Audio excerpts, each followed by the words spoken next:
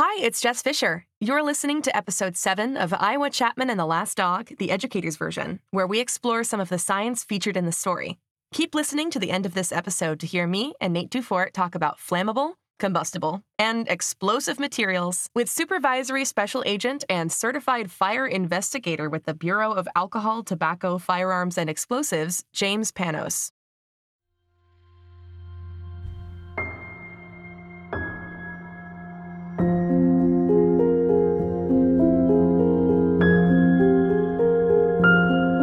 Chapter 7, Mama Bee and the Boys.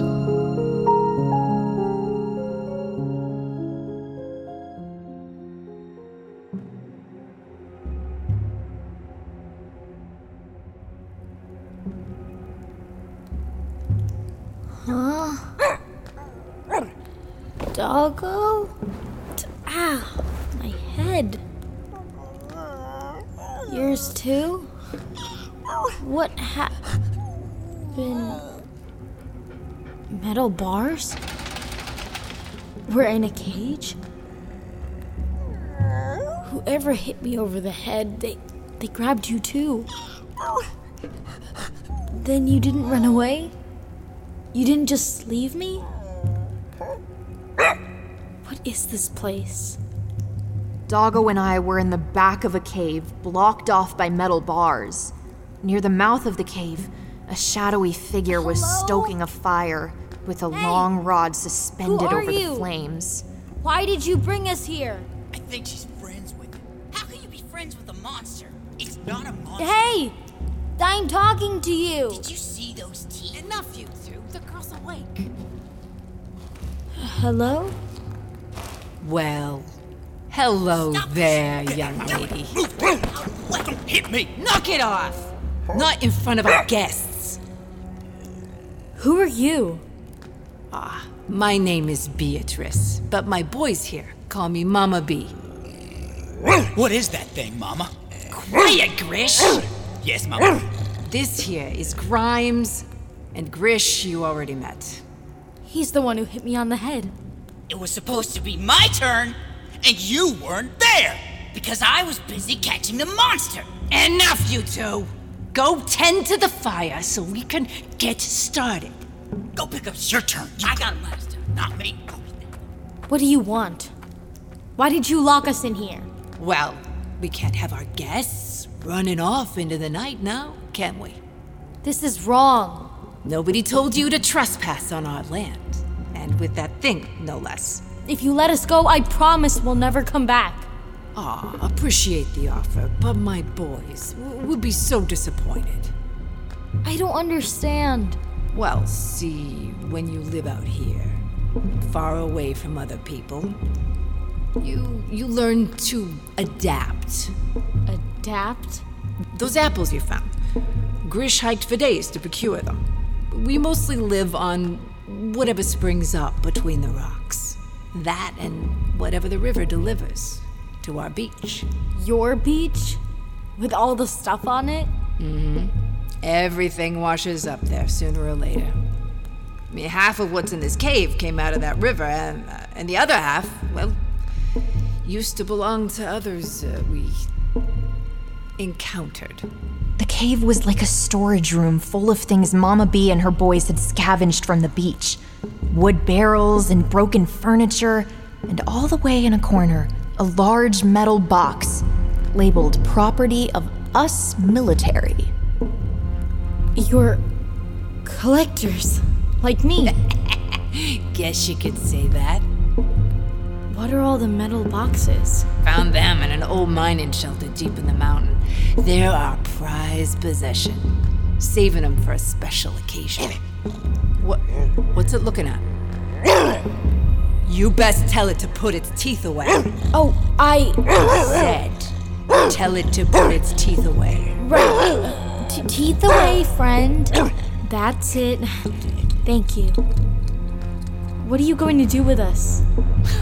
Well, right now, I'm gonna help my boys tend to the fire. But I'll see you two at dinner. Doggo, I can't believe I'm saying this, but I think they're planning on making you their dinner. And if I'm being honest, maybe me too. Believe me, I know. How are we gonna get out of here? Oh, looks like your paw's bleeding again. Here, I've still got the cleanser from the librarian. Okay, listen, doggo. I have an idea, but I'm going to need you to look as fierce as you can. Think you can do that? Grrr, like that, fierce.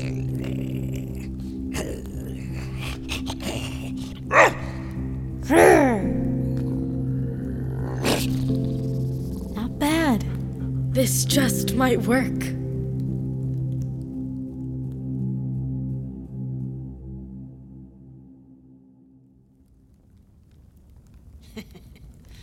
All right, we'll take the beast first. Careful. Mama said it's got sharp teeth. So do I. Hello again, Missy. Hello. Something smells great over there on the fire. Just some roots and veggies. Side dishes, you know. We're fixing to have a feast tonight. One for the ages. Yeah, about that. Look, my friend here is getting hungry. I don't know how much longer I can keep us safe. Come again? I said, I don't think I can keep us safe much longer. You mentioned a feast, and it seems like my companion has the same idea. Only I'm sorry to say he plans to feast on you. What is she talking about? Us? You know what this creature is, right? Delicious. Quiet, you. Look, girl, it's not our place to know what these things are. And it won't matter once he's in the pot. You've never seen one before? Of course you couldn't. Because this is the last one. The last what? You don't know? What is she saying? Stop playing games, Missy. I'm just telling you. This is the last dragon. Dragon. The last fire-breathing, man-eating dragon. Man-eating? Fire-breathing? You saw his teeth. I don't see it breathing fire. Like I said, I'm working hard here so we don't end up dragon food. As long as I can keep Drago calm, we might come out of this alive. Drago? That's his name?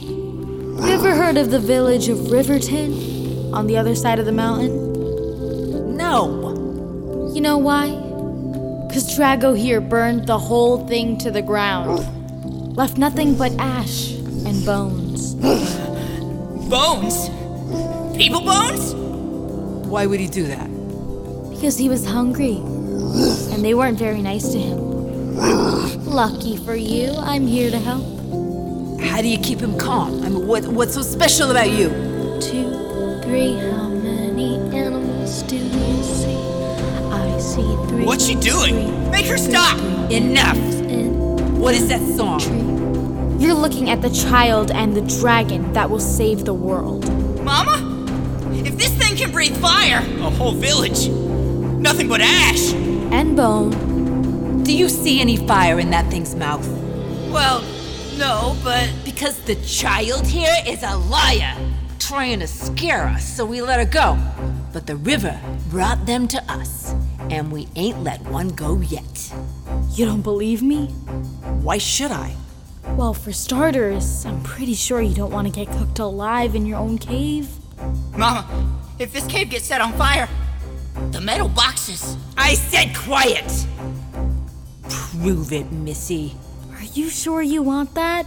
You heard me. I said prove it! Okay, well, let me whisper in his ear and keep him calm while you take a look in the back of his mouth for the fire starter. Fire starter? Just a tiny flickering flame way back past his tongue. Here, let me kneel down next to Drago. Now I lean in and... Okay, Doggo, just follow my lead. Good, Drago. That's it. Nice and easy. Now I carefully open his mouth. I don't see anything. It's way in the back. You're gonna need to open the cage and hold your torches closer to see it. Do it! Hold the torches near his mouth. As Mama B and her boys opened the cage and held their torches near Doggo's mouth, I quietly turned around and poured the cleansing liquid into mine. I brought my head back next to Doggo's and spit the liquid as hard as I could, right into the flame of the torch. Fire, Draco! Bring the fire! Come on, Doggo. Let's get out of here.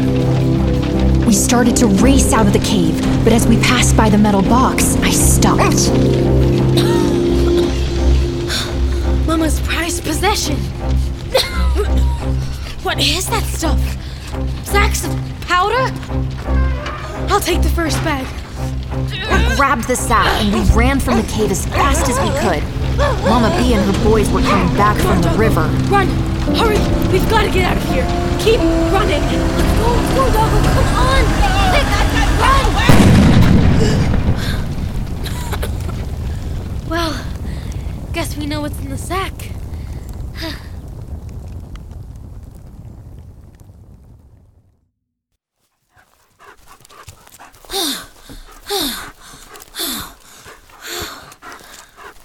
I know.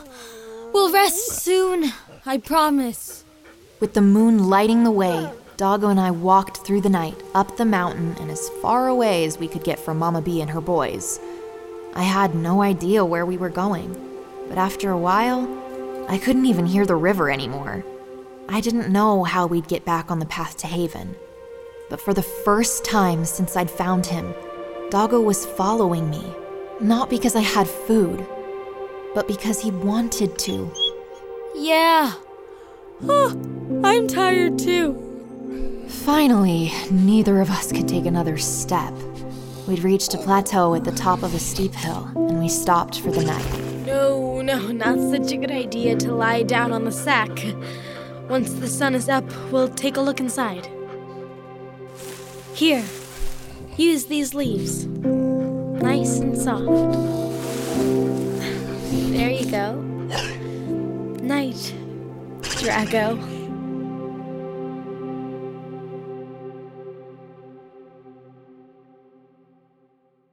Welcome to Iowa Chapman and the Last Dog, the educator's version, where we dig into the actual science behind the episodes of Iowa Chapman and the Last Dog. I'm Nate Dufort, who some of you may know from the shows Unspookable and Reach, a space podcast for kids.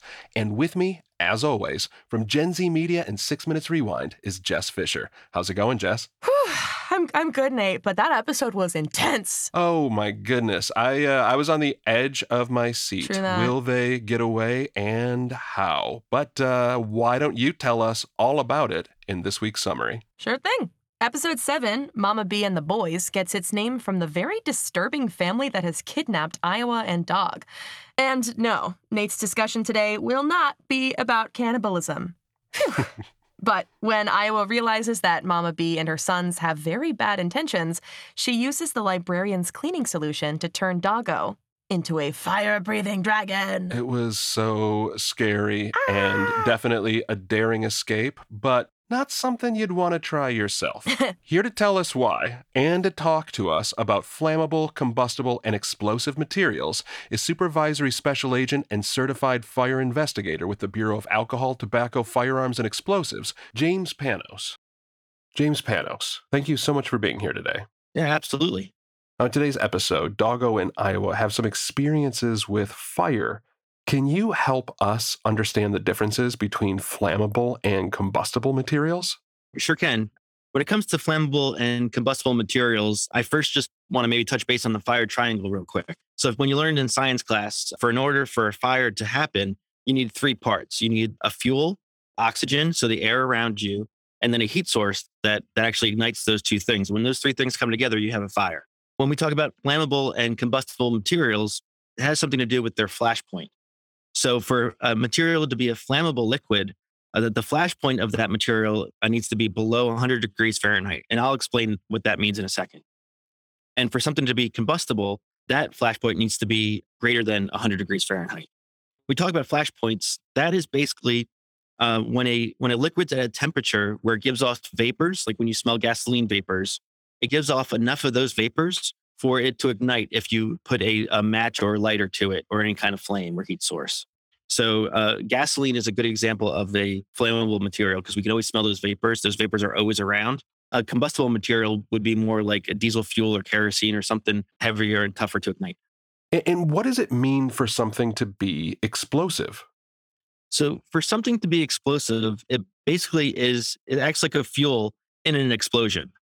And so an explosion, if you think about our fire triangle and you have the fuel and the oxygen and the heat, an explosion is the same thing or very similar to a fire, but it happens at a really, really high speed. And usually for something to have an explosion type of effect, it needs to have a container or needs to be enclosed in something to hold all three of those things together in one vessel or container. Usually in an explosion, we see the stuff that you think about when you watch a TV show with an explosion. You see the bright lights and flashes, the loud noises and the booms. And then it also releases a lot of heat and a lot of energy gets released all at once at a really high rate. Are there ways for us to identify these different materials? The Department of Transportation has symbols for all sorts of hazardous materials that need to be transported. And it's a unified system that you can recognize anywhere if you're on the highway or at a gas station. So for flammable or combustible materials, it's usually a red diamond shape. And it'll either say flammable or combustible right there on the diamond. And it'll kind of give you a hint of what's in there. For explosive items, those diamonds are usually orange colored. And it'll have little numbers and maybe little pictures on it or words saying what's actually in those boxes or containers. So next time you're at a gas station, you can look around and see if you see a red diamond for the gasoline that's at the gas pumps. Got it. I'll definitely keep an eye out. Do you have any safety advice in coming into contact with these materials?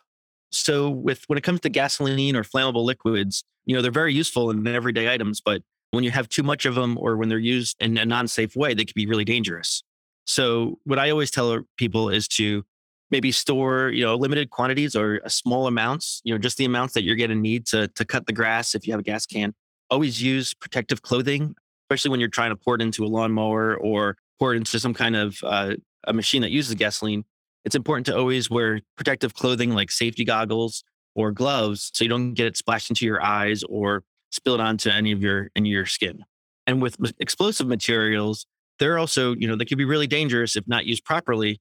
But, if you think about fireworks, that's something that we all use on the 4th of July and on holidays. They're used correctly, they're very safe. So it's really important to always have an adult with you, have the adult always using explosives or fireworks, and always follow the directions that are on the package. Don't ever mix the fireworks or make your own fireworks or do anything like that. But I think the most important thing is when you see fireworks, stop, don't touch it, and really find an adult that can help you. Great. And finally today, can you give us an overview of your job as a certified fire investigator? Sure. So as a certified fire investigator, I'm an ATF agent. So I work for the Bureau of Alcohol, Tobacco, Firearms, and Explosives. And I'm currently assigned to our National Center for Explosives Training and Research. On my everyday job as a certificator, I'm tasked with going to a fire scene and trying to figure out how the fire started and where in the building the fire started. And we work with our state and other local fire departments and fire investigators to help figure out the answers to these questions about fire. Well, James Panos, thank you so much for lending your expertise and spending some time with us here today. Thank you. I really appreciate it. In school, I learned that the mitochondria is the powerhouse of the cell, right? But I didn't learn about fire symbols, and I feel like I could have known more leaving school about fire symbols. I mean, they're both important, right? I think you're right. Yeah, so there's so much of that stuff that I didn't know as well. And I love that that James is so pro-safety when doing this, even when refilling your lawnmower with gasoline, talking about wearing protective gloves, potentially even goggles to be as safe as possible when doing it. That was some really great advice. Really good stuff. Well, that is it for this episode. We'd like to thank Supervisory Special Agent and Certified Fire Investigator with the Bureau of Alcohol, Tobacco, Firearms, and Explosives, James Panos. To find out more about the work of the ATF, check out the links and resources in this episode's show notes. Find your next adventure at gzmshows.com. It's starting. GZM Shows. Imagination Amplified.